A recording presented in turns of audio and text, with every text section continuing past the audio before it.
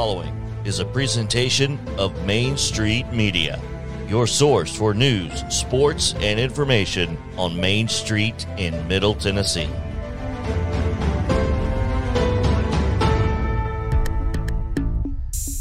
This is the MSP North podcast with your hosts, Brady McAtamney and Blaine Keller, covering high school sports in Robertson and Montgomery counties. Hey guys, welcome back to the MSP North podcast. We have a fun episode lined up for you guys today. We are quite literally in the middle of the high school basketball postseason, in between districts and region. Blaine, you've been having fun with the playoffs so far in your first full season being the official reporter? Well, I'll say last year I remember covering a girls' first-round game at Northwest for you while I was freelancing, and then going to Northeast to cover a boys' first-round district game. So being in one spot is a heck of a lot better than having to travel across town or even, farther than that for a couple of games. Yeah, COVID really made things difficult on us last year. But you mentioned Northwest. That's a good little segue into our first guest of the show. It is Ben Wallace, head coach of the Northwest Lady Vikings. They're going to be the number 2 seed in their region after getting kind of an upset loss with Henry County. They had beaten them twice in the regular season. Ben, I hate to start you off with a sour note, but why don't you just tell us a little bit about that district championship game? Well, first off, I'm not sure it was an upset. I know that we won the first 2 games, but we beat them at our place by, I don't remember, 5, I think, or 6, and then we beat them at their place by 5 or 6. I think it was 81-75, something like that, at their place. And we played great basketball, and they played great basketball. And so, we were fortunate to win those first 2 games. I'm not sure that the championship was a case of an upset. I think it was more of a toss-up. And Henry County played outstanding. They were 11 of 25 from three-point line, and I promise we were trying to guard them. And, they just did a great job. But we did not play that bad.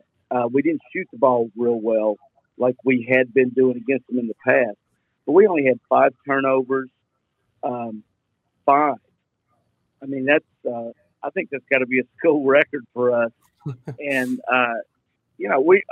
they just beat us. They're a very good team. I don't know that is a terrible upset, and honestly, I don't know that it affected the region situation. We're playing Northeast on Friday instead of Springfield, but beyond that, I don't know that it matters. So, of course, we wanted to win the game, but it was just 2 good basketball teams playing, and really we won the first 3 quarters, and then we just kind of messed up in the fourth quarter, and they beat us in that quarter, and they won the game. So we just got to move on. And Coach, I've been following along a little bit with Brady's work, and it almost seems like with the tough schedule that you guys have played, and a couple of the losses kind of being just 2 great basketball teams playing against each other. And you mentioned the Henry County game. Like you said, Henry hits 11 3-pointers, and you guys only turn over the ball 5 times. Do you hang your hat on this? Do you worry at all? It kind of sounds like you're unfazed a little bit. Well, I think that you have to be.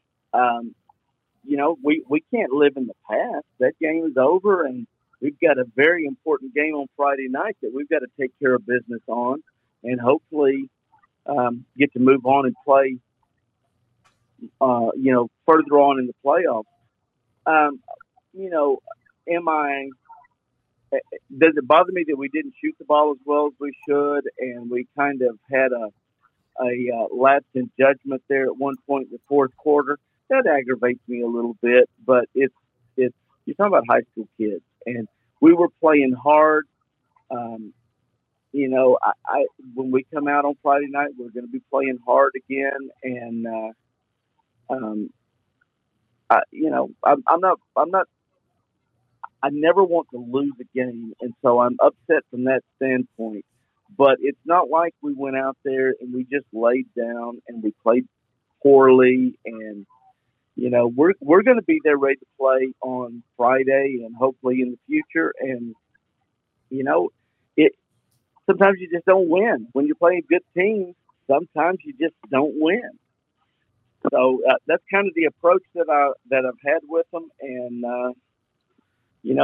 this whole season we've had to adjust to kind of a different role. We were not really climbing the ladder. We were standing at the top trying to hang on, and that's a different mindset that you have to have. And, this year has been challenging at times. But, from a coaching standpoint overall, I'm not upset with us. I'm not worried about us. We're going to be fine.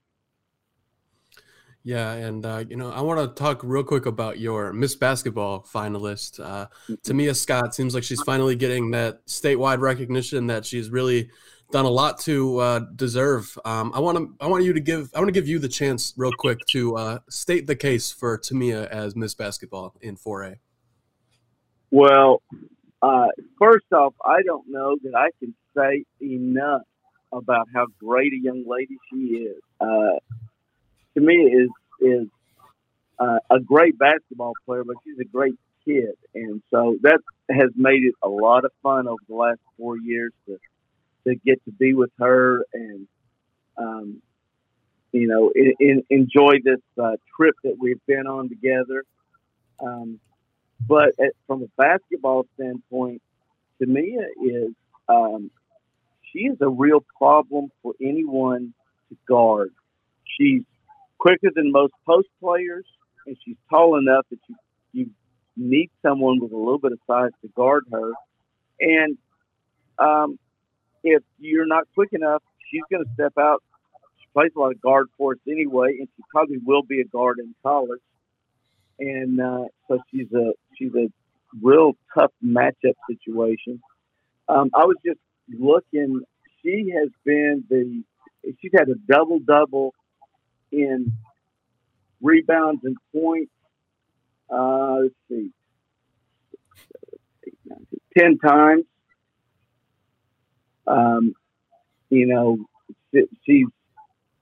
She's averaging 21 points a game now and 9 rebounds, but she's had a double-double. In fact, the last 5 games, she's had a double-double, points and rebounds. Wow. And, Henry County was mauling her. They had somebody on her all night the other night, and it may have held her down a little bit, but she still had 17 points and 12 rebounds, I think it was, and she did everything that she could do. And so she's a great kid, and she can defend and she blocks shots. I feel confident. I don't have all of the information to back it up, but I think she's got the school record for career block shots. She's got 320 right now for her career, and so there is not much that I can complain about. She shoots with high percentage, rebounding. She's great at assists. She is second on the team in assists. We really have 3 players who are all right there together as far as assists. So, she's just an outstanding kid and has led us and gotten better every year, I feel like, in doing that part, becoming a leader. And she absolutely should be Miss Basketball, in my opinion. And, Coach, when you look back last year, and you mentioned, of course, Tamia is your star player, and you've got a couple other players that are either looking to go to college or have the opportunity to play at the next level. But last season, you're 25-4, and you have a group of players that you label as the unknowns that were kind of the bridge to get you to where you wanted to be. Is it the same situation this year, and has that role of players changed a little bit? I think that as far as those unknowns, I think that they are absolutely just as critical for us. Right now, of course, everyone knows you better guard Tamia. You've got to do something to deal with Tamia Scott. But Imaya Cobb, Kayla Howe, Kayla's been shooting the ball great, really all season. She's having her best year this year. Imaya is a girl that is, people don't realize she's averaging 11 or 12 points a game, but like 7 rebounds. She's 3 assists, 3 steals. She just gets a little bit of everything. Outstanding athlete, great defender. But people know about them. And at the higher levels, you've got to have other people that can contribute, and they're not going to have great nights every night. And you've got to have somebody to be able to pick up the slack. And so those unknowns are just as critical this year as they were last year. And it's worked out that it's kind of the same people, but some of the unknowns are a little more known this year. I've heard a couple of the coaches using their names a little bit when they're talking about them after the game. And so they've played a role. Those sort of unknown kids have played a role in us winning games. The 2 games that we beat Henry County, one kid who, frankly, Henry County wasn't even defending him. They were giving him the wide open shot. She hit 4 threes. And then we have a sophomore when we went down to Henry County, and she hit 3 threes. And these are in the heat of the action, and so big points, and they play good defense for us, and so they're critical. It right now we're only dressing 10 on the varsity, and every single girl contributes to us in our success in some way. And if they don't, we're not going to be as successful. So those unknowns are very important to us. Yeah, absolutely. And so you guys will play Northeast on Friday. Obviously, that's kind of a fun little directional rivalry here in Clarksville with the Northwest and Northeast matchup. Tell me what you guys are going to be looking to do in that game. Well, really, we just want to play good fundamental basketball. Sometimes I think coaches can make a mistake by getting in the way of their players and taking them out of things that they do because we decide we're gonna step in and coach now. Against Northeast, they're going to play us really hard. Sierra Bowser is their best offensive player. She's the best player, period. She's an outstanding player for anybody. But, for us, we just need to play good fundamental basketball, take care of the basketball, do what we do every night defensively. We're going to press like we always do. We need to rebound better and then hit our free throws and layups. And if we do that, we're going to be fine. There's no magic to this. You just got to play high quality, solid basketball. And, but we will definitely match the intensity that Northeast will play with. Tracy does a great job over there coaching them, and like this year she's a little short-handed as far as the numbers of kids, and she's doing a great job with what she has available, and they're going to come at us hard, and we'll go at them hard, and I do not doubt our capabilities as long as we are focused and we are just being good fundamental basketball players. So I don't know if that answers your question, but oh no, no, you nailed it. You nailed it as always. Well, that will definitely be a good game, and assuming things go with the higher seeds winning. Of course, we don't want to put the horse before, or the cart before the horse here. But we could have a matchup of two Miss Basketball finalists in that semifinal game. But we'll talk about that once we get there, right? Yesterday to open practice, I read off a list of teams that were number one seeds that didn't win in the district tournament. Teams that got upset, if you want to call it an upset.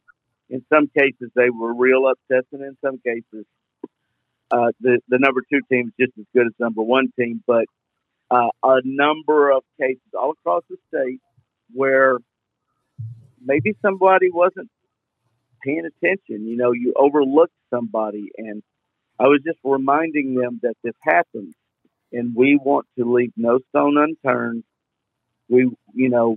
There's already people are talking about that Monday night, and we could play Clarksville High and Rossview and Henry County, and it's four great teams, but we've all four got to get there.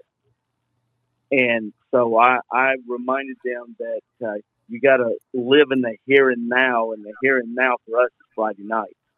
And so we're focusing on that, but hoping for good things in the future, and we'll see what happens. But absolutely. Anyway, absolutely. we definitely don't want to overlook Northeast at all. Definitely they have not. beat us players before many times. Yeah. Yeah. When you got players like Sierra Bowser, Kersani Mitchell, they're a tough team to overlook. But Ben, thank you so much for joining us today.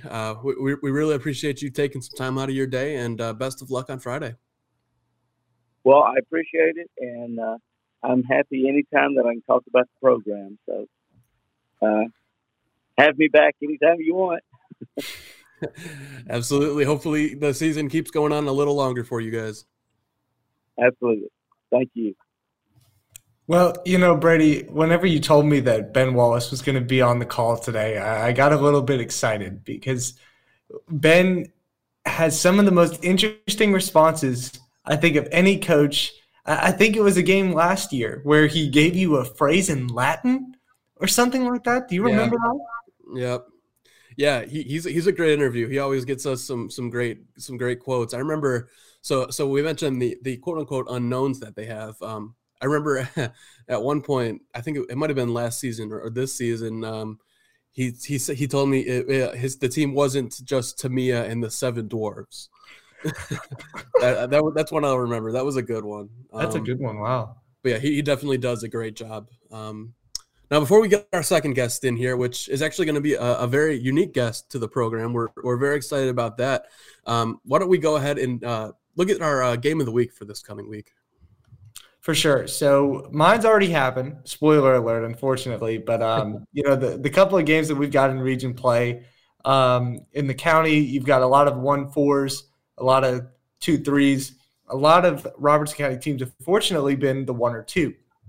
So there are a lot of matchups that should go in the favor of those 1 or 2 seeds. But Greenbrier and Portland District Championship last night was one of the quickest games I think I've ever seen in my time covering. There weren't a lot of stoppages. It was very fast-paced but low scoring. It was a 34-33 win by Portland. Duncan Smallwood gets a putback at the buzzer. What an incredible game. I thought it was really surprising.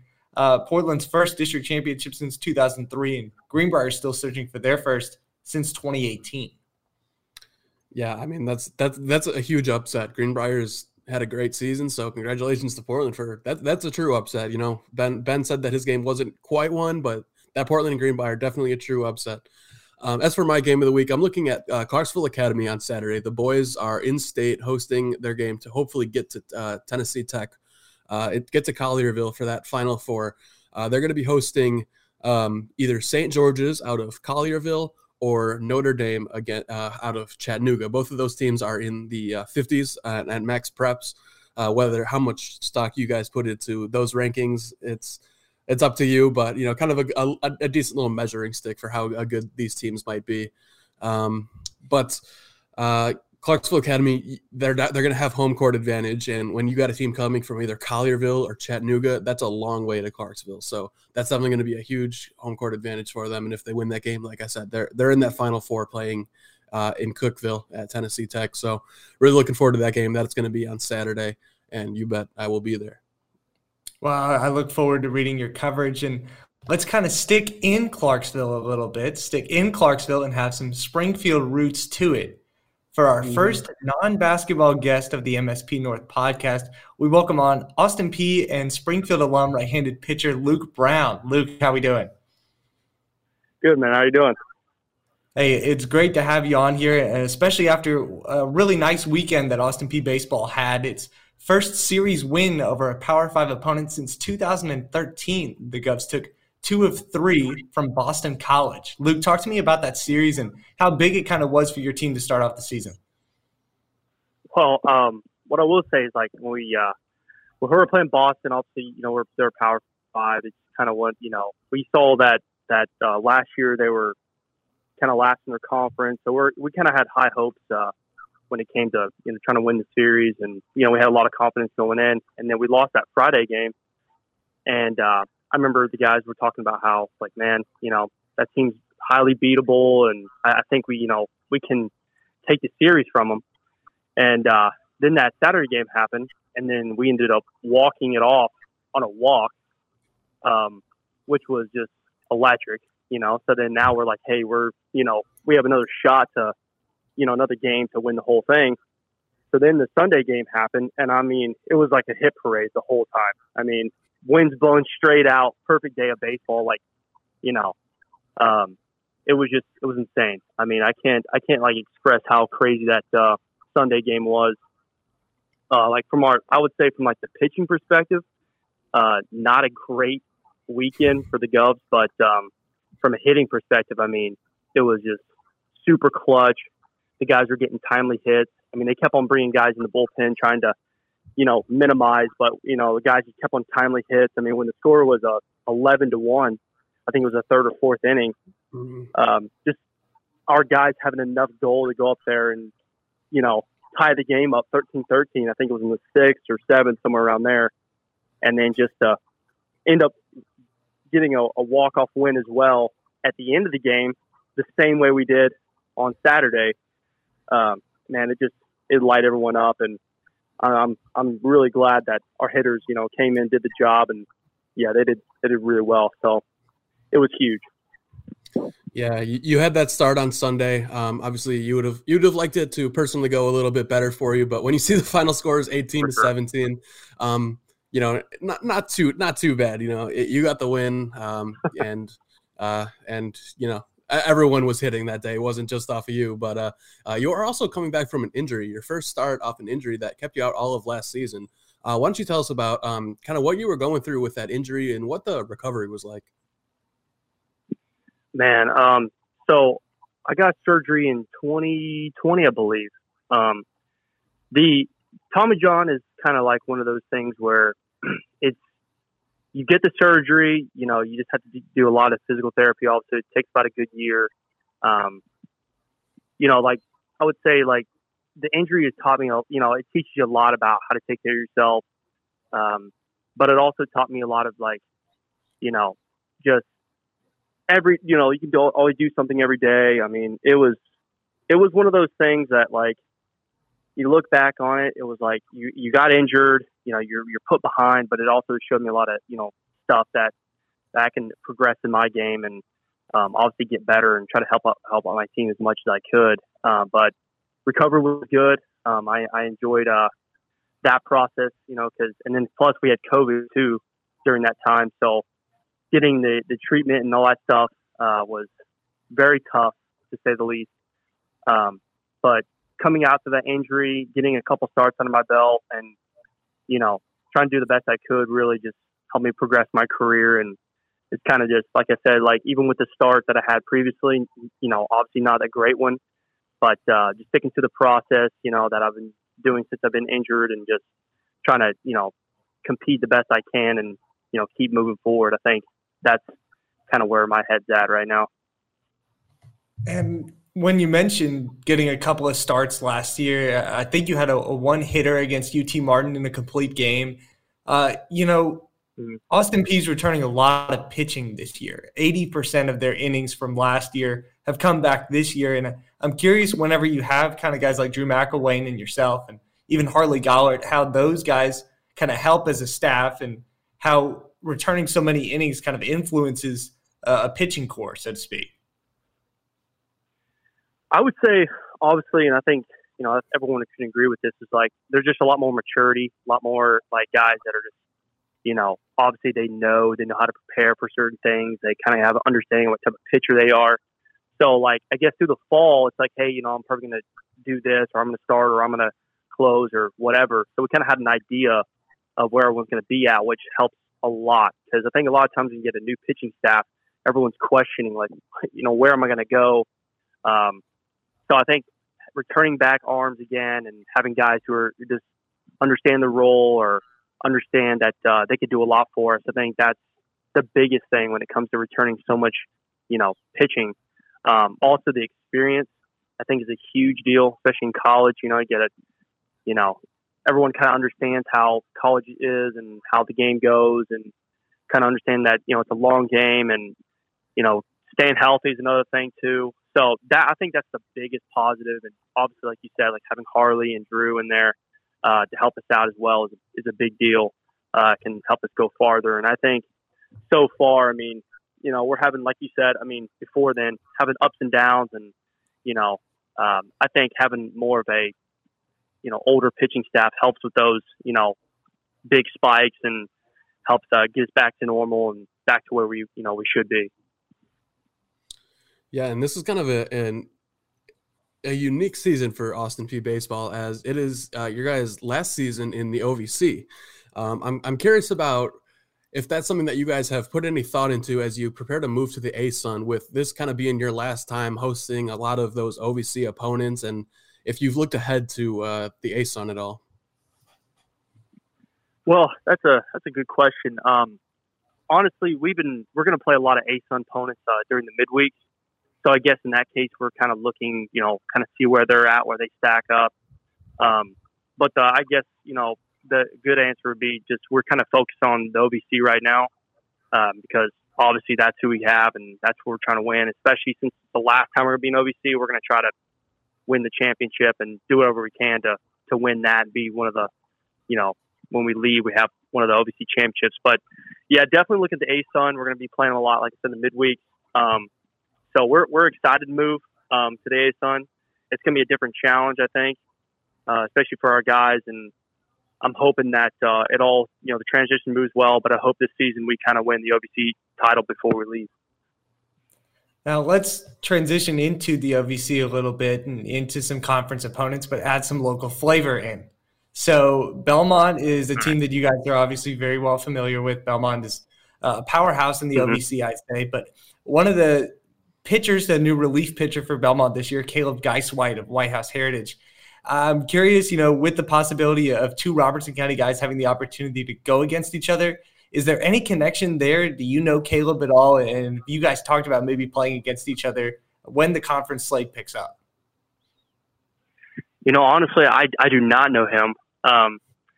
I never really we played with White House, never really got too close to that to the players per se. But it's exciting. I'm glad that a bunch of Robertson County guys are getting a chance to play college ball, and I'm really glad to play against another Robertson County guy for sure. I think baseball is one of those things, I think, in Robertson County that's picking up, and I'm really, really glad for that, because usually football is kind of the bigger deal, and which is fun. But having a bunch of guys represent, the area, I think, is a huge deal. So I'll be glad. I'll probably go say hi to him before we tee it off. And, I'm glad that he told me. So that's good. And, with Springfield season starting up, and I think about a week's time, you're obviously a big advocate for Springfield baseball, with it being where you're from. Grant Donkin, one of the big guys on that team this year, he's getting some looks from Trevecca from what I've heard. What can you tell us, if anything, about Springfield baseball this year? What should we expect? And, even with some Clarksville schools that Springfield's likely to play, what should we expect from Springfield baseball this year? So, a great thing. I get to go and hang out with the team sometimes during the winter. When I get off. And what I could say is right now I've talked to a bunch of Clarksville schools as well, and they say Springfield's going to be pretty good this year, just from returning all the guys. And like you said, Grant, he's kind of a big arm for Springfield. They also got a catcher. Man, I forgot his name, but he's going to be pretty good, I think. You got also Noah Waltz's brother, Carter. I think he's going to be another arm that's going to help.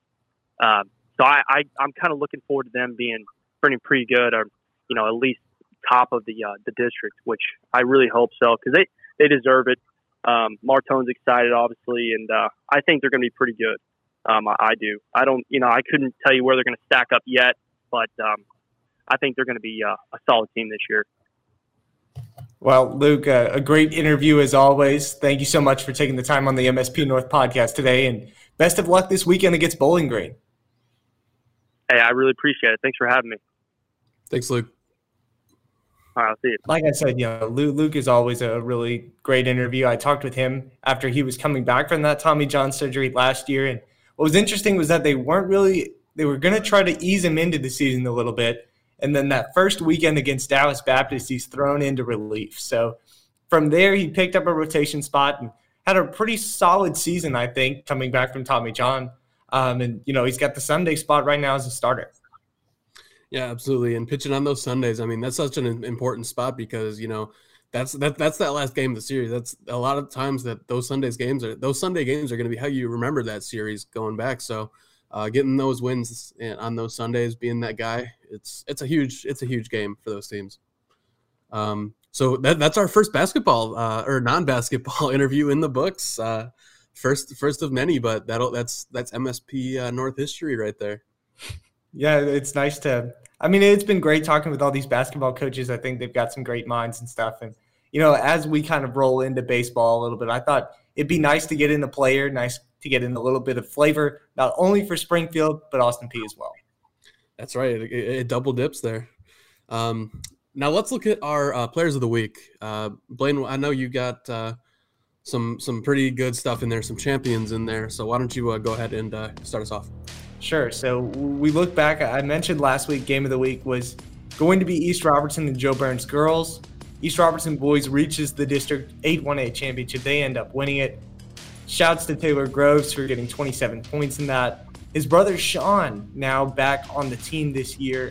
He's been hurt a lot of the year, I think, with the knee injury. I'll be able to get more on that on Saturday, but it'll be really interesting to see how that dynamic works as the region goes. But it looked like he played a lot in that game. So Taylor Groves now with his brother, District 8-1A champions after winning 4 games last year. On the girls' side, Julia Arms of Joe Burns. It's not a name I'm not expecting a ton of people to be familiar with. Sophomore who really had to step up because of Grayson Bryan's ACL and meniscus injury that she suffered a couple weeks ago. She steps up and scores 22 points against East Robertson to get Joe Burns the District 8-1A championship. So they're the top seed in the region, and they'll face Gordonsville on Friday. Yeah, so there you go. One familiar name, one new name. I'm unfortunately not going to be able to follow suit. I'm going with 2 very, very familiar names, both Clarksville players, because that's just kind of the way it worked out this time. Starting off with JJ Wheat. This is about as obvious as a choice as it gets this week. Last night against Rossview in the District 13 4A Boys Championship game, JJ scored 32 points against Rossview, including the game-winning, kind of a tip-in, getting a rebound and putting it back up. It wasn't necessarily at the rim, but just it was the game winner. I can tell you that. And just an incredible game by JJ. He was showing his range. He was getting to the rim. He was drawing fouls. He was playing great defense, really just doing it all. And that's kind of something we've come to expect from him. He won his 3rd straight district MVP, which is crazy. I don't know of many players that have done that. He's won it every year since he was a sophomore, and definitely going out strong as a senior. And Amari Berry, speaking of sophomores, she didn't quite win district MVP. I know some people were a little confused at that, but it went to another very deserving player in Sydney James DeRoche at Rossview. But Amari Berry scored 27 points in her district championship win over Rossview. She's made, I believe, 5 3-pointers. in that game, which I actually got a great quote from Ross U head coach Justin Woods after that game. He said, when priority number 1 is to stop number 2 from making her threes, if she makes 5 of them, that's not great for them. But Amari Berry, 27 points. She's just, I've said it a million times. She's an incredible player. And 27 points in that district championship game to win her first district, carry her team to that as just a sophomore. Pretty incredible stuff. Now, was Sydney James DeRoche tournament MVP or just regular season MVP? Regular season MVP. They ended up really. Yeah. There were definitely some people confused about that because, like I said, she's incredibly deserving. She's an Eastern Illinois commit. She was really the best player on Rossview all season, and they were the regular season district champions. But with the way Amari Berry played, and she's a Miss Basketball finalist, so it does make you wonder a little bit. But obviously nothing against Sydney. She had an amazing season as well. Of course not. But Brady, I'm going to put you on the spot now and kind of ask you who you think the District 13 4A most valuable player should have been. Yeah, that is putting me on the spot. I hate to have to take a side on this, but I probably would have gone with Amari. She's a Miss Basketball finalist for a reason. She's picking up all these insane Power 5 offers. But I understand wanting to give it to a senior. I assume that's probably part of why Sydney got the nod. But personally, I think Amari was probably the best player in the district. Yeah, I definitely agree there. I think that senior kind of designation maybe had some weight to it. And Sydney, like you said, great player, deserving of it. Amari's just a very, very good player too.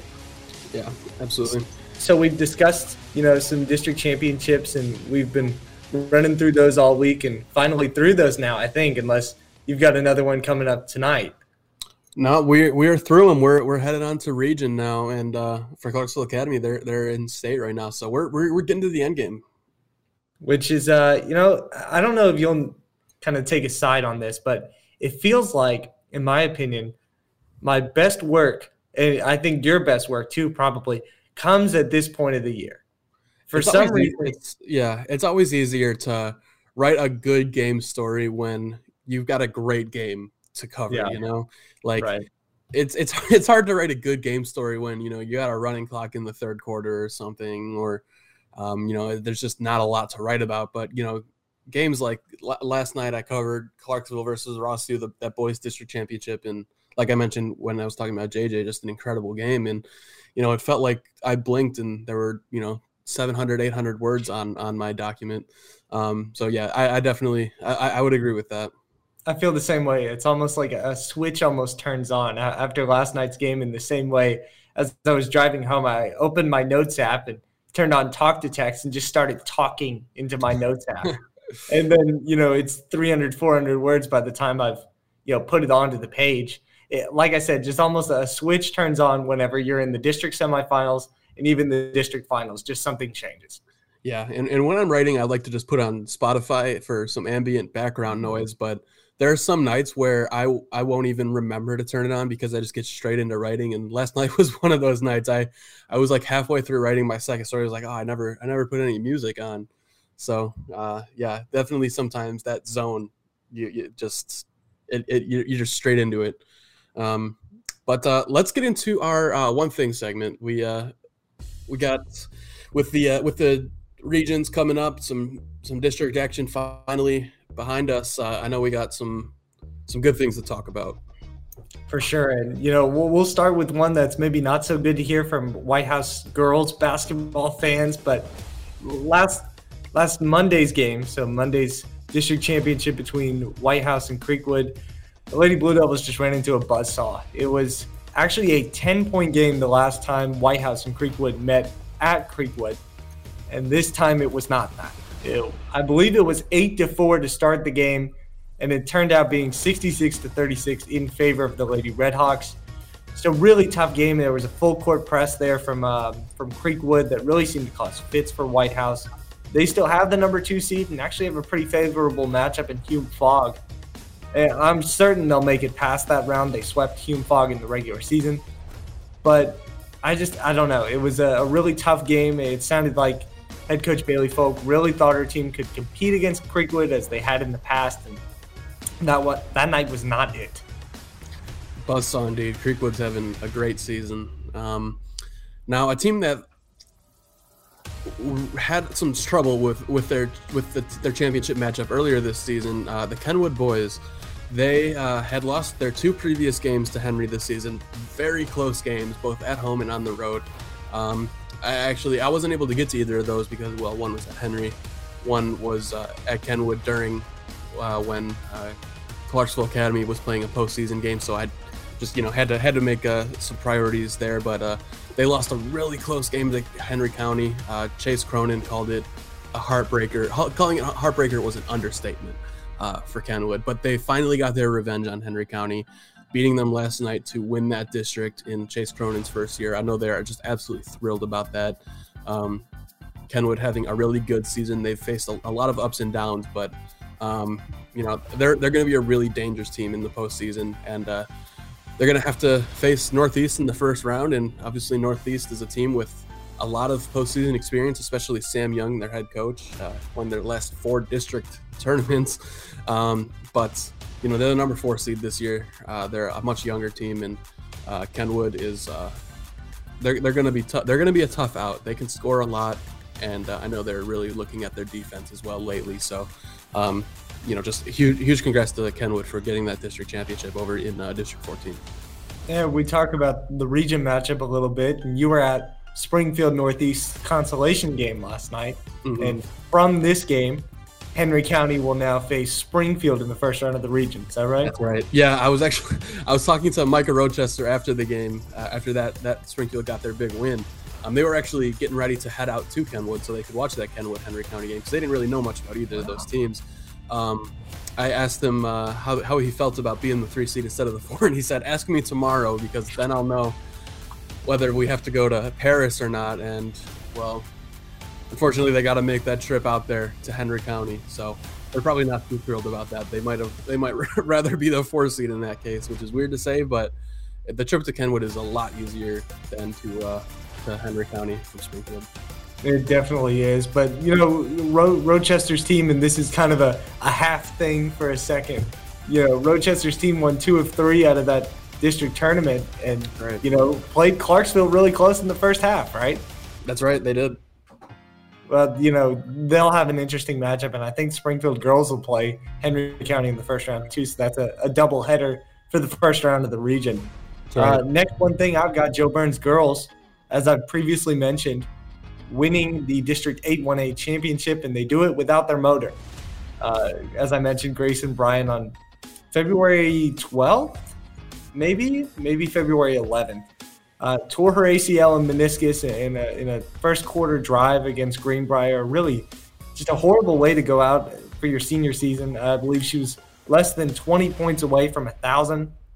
Man. What was really interesting was that she tried to play on Saturday in the district championship. She had this huge brace on her leg with a torn ACL and meniscus. I have no clue how Joe Burns allowed her to play, but she did see time on the court. And, as I mentioned, Julia Arms stepped up big. Brooke Dallin had a great game, as she always does.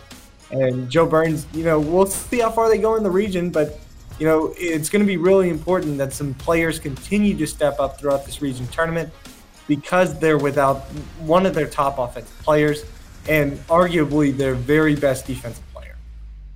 Yeah, without a doubt, man.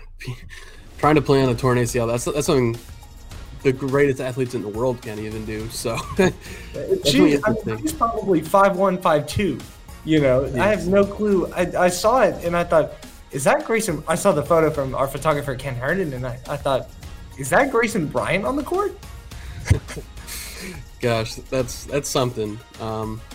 But that shows a lot of toughness. And, I mean, a team that's been showing toughness lately is the Rossview boys, man. They started this season on kind of a rough note. They lost 8 of their best players from last year, including Ronald Jessamy, who's playing at some big-time programs lately. He's going to be a guy who probably plays D1. They lost a ton of seniors, so they had kind of a slower start to this year. They had a lot of guys who were either not getting minutes at all in varsity last year or playing JV. So But they were in the district championship last night against Clarksville. It was their second game against Clarksville that was decided by 2 points. So, I mean, just the fight that they've shown is just absolutely incredible. Johnny Jackson has done an incredible job coaching that team this year. Even though Clarksville has beaten them 3 times, I still have to kind of weigh the options of Coach of the Year once postseason awards come around, because, I mean, Johnny Jackson has just done that good of a job coaching this team. But I talked about Kenwood being a tough out. Rossview, I mean, I can almost see Clarksville and Rossview playing again for the region championship, because they've beaten Kenwood twice, Rossview has, and Henry County, a good team, but having to come all the way here for the region games once we get into that semifinal round, that's going to give the Clarksville teams a leg up. And I mean, Rossview, just the way they've gotten this far this year is it's extremely impressive. Well, you look at your District 13 4A, and you see another coach. You kind of see the work that Johnny Jackson has done this year with another coach that has lost a ton of talent in Sam Young in Northeast. I mean, very similarly, if you lose that many players, you're not expected to be that good the next year. You're not expected to not only reach the district championship, but play in overtime to a team that's lost twice all year. Yeah, it's incredible. And we go from that to a team, and I know I sound like a broken record here, but East Robertson, back on top after a 22 year last year, maybe 4-18. It was a tough year, and obviously that was without Taylor Groves, but it's not just Taylor on this team. Elijah Groves has stepped up. Sean Groves, like I mentioned, is back now. I believe Jordan Barnard was named to the all-district team this year. They have a really solid team, and of course, I've said it on this show before, they have a tough region ahead of them with Clay County and Pickett County, but they've got a lot of pieces right now. I think they're building a lot of confidence, and it's hard to dispute against anyone that hasn't lost in 2022. Yeah, absolutely. That's a heck of a winning streak. That's actually good. I didn't even mean to do that. Good transition to my next team. The Rossview girls had a huge winning streak going into the district championship against the Clarksville girls. And Clarksville beat them. I mean, that was their third matchup this season. Rossview had won the past 2, one by a lot, one by a little. And Amari Berry's 27 points, just that really vaulted them over the top. But I also want to give huge props to Milan Smith. She's a freshman, and she had 17 points in that game. Obviously, as good as Amari Berry is, she can't beat teams as good as Rossview by herself. And Milan Smith, 17 points in that game. She's been an interesting player this year. They lost, I think, 4 seniors from last year's team, 4 starters who were seniors, with Amari Berry, of course, being the one starter they returned. And players like Milan Smith have had to step up, and she's been a huge emergence for them. She doesn't look like a basketball player. She's a freshman, so she's not very tall. She's maybe 5'3" has kind of a baby face, but I actually tweeted this during the game. She has a killer floater. I mean, she kept getting into the lane, and I mean from all around too. From any angle, she would just put that floater up, and it seemed automatic. It was pretty incredible. So scoring 17 points against a team as good as Rossview, she's the 3rd leading scorer in that game behind Mari Berry and Sydney DeRoche. So it was an impressive performance, and if she's able to keep doing things like that, Clarksville is going to be even more dangerous than they would have been. So props to Clarksville, and Amari Berry, and Milan Smith. Of course, Angel Martin had a good game too. They could be really coming together at this point. Well, I gave you a couple of transitions easily, so I think you're going to give me one here. It's tough to beat a team 3 times is the moral of the story. Obviously, Clarksville beats Rossview after Rossview sweeps the regular season series. Very similarly, Greenbrier boys 24-3 entering the district championship against Portland. Had swept Portland in the regular season just by 8 points, but those games were all because Greenbrier pulled away late. You have a similar situation in this one. Greenbrier's down as many as 10, works its way back, and takes a lead with 20 seconds left, all for Portland to just grab a missed shot and a putback. Duncan Smallwood, gets the district MVP, and Chase Runyon gets 10 behind him, all because it's tough to beat a team 3 times. They're going to throw different things at you, and I know they're out of our coverage area, but Portland's been such an interesting story this year, losing former Springfield head coach Gerald Travis 3 weeks ago. And with an interim coach and the number 3 seed in the tournament, it really defied all odds there. And kind of they beat Creekwood in double overtime and then handed Greenberg just its 4th loss of the year. So both of those games, Ben Wallace kind of mentions upsets and things like that at the beginning of the show. It's tough to beat a team 3 times, and anything can happen at this point in the season. Yeah, and then my last team that I'm going to talk about is the one that's going to be going up against Ben Wallace this week. Is the Northeast girls. They've got a really good core of seniors. Ben mentioned Sierra Bowser, who has been just a great player for Northeast for the past several years. Chrisani Mitchell is a great post player for them. Adriana Smith has been having a really good season for them. My big question is, can these girls go out strong? Are they going to go out? It's going to be tough to beat Northwest, obviously, but can they go out and give Northwest a really good fight? Can they go out, on a game that they're proud to have played and, not go out there and, lay a dud or anything? You want to see them go out and just play a really, really good basketball game. And with some of the talent they have, I know they're very short-handed this year. I think they have 7-8 players max on the roster. So it's that's a short bench that they got this year. But, those are some really good players that they have, and I'm looking forward to hoping to see them, finish the season with a bang or keep their season going. So, Brady, you mentioned that you'll be at Clarksville Academy this upcoming week for the district, or not the district, the state tournament at this point. Clarksville Academy looking to get to the next round. Where else are you going to be? So, on Friday, I think I might go to that Northwest and Northeast girls game. I haven't seen Northwest in a little bit, and I think that'll probably be the best game out of those that'll be in the city, because I don't see some of the other games going as possibly close as this one will. As far as the boys, it's going to really depend on how the timing works out for that. Clarksville Academy game. If they play an earlier afternoon game, then I should be able to get to 2 games, in which case I'd probably go see Kenwood in Northeast, which should be a really good game. But otherwise it'll just be that Clarksville Academy game if that's also a night game, because you got to prioritize those state games. But hopefully I can get to all those games. If not, I'll at least be at 2. How about you? What are you looking at? Friday we've got Joe Burns in Gordonsville. Very important for getting to the region, of course, or getting to where the host sites are in the region, I should say. Joe Burns, as I've mentioned, while they are the 1 seed, they've obviously lost a key cog to their team. So it's all going to matter. I think every game is going to be a challenge, regardless of how good the other team or how not so good the other team has played this year. I think it still is going to be a challenge for Joe Burns to win some games, to get far in the region, or get as far as they have been getting, to the sectional round and the region championship before that. Friday, as I've mentioned, Saturday, I should say, I'll be at East Robertson to watch East Robertson and Red Boiling Springs boys. Should be a great weekend of basketball. And that's going to wrap us up for the MSP North podcast today. This is kind of a longer episode, as we had plenty to talk about. We had some great interviews. Definitely, I think definitely one of our better episodes yet. There's a lot of great content this time around, as usual. But this time, when you get to this point of the season, it just feels different, Yeah, I think Ben Wallace and Luke Brown kind of carried the load for us today. So shouts to them. They did a great job. But thank you guys, as always, for listening. Thanks for sticking with us for all 50-plus minutes this week. And we look forward to talking to you again very soon.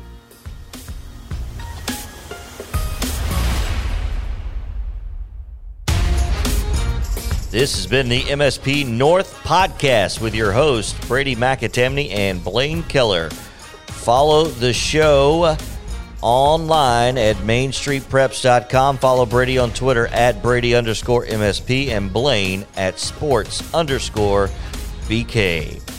The MSP North podcast is a Main Street Media production.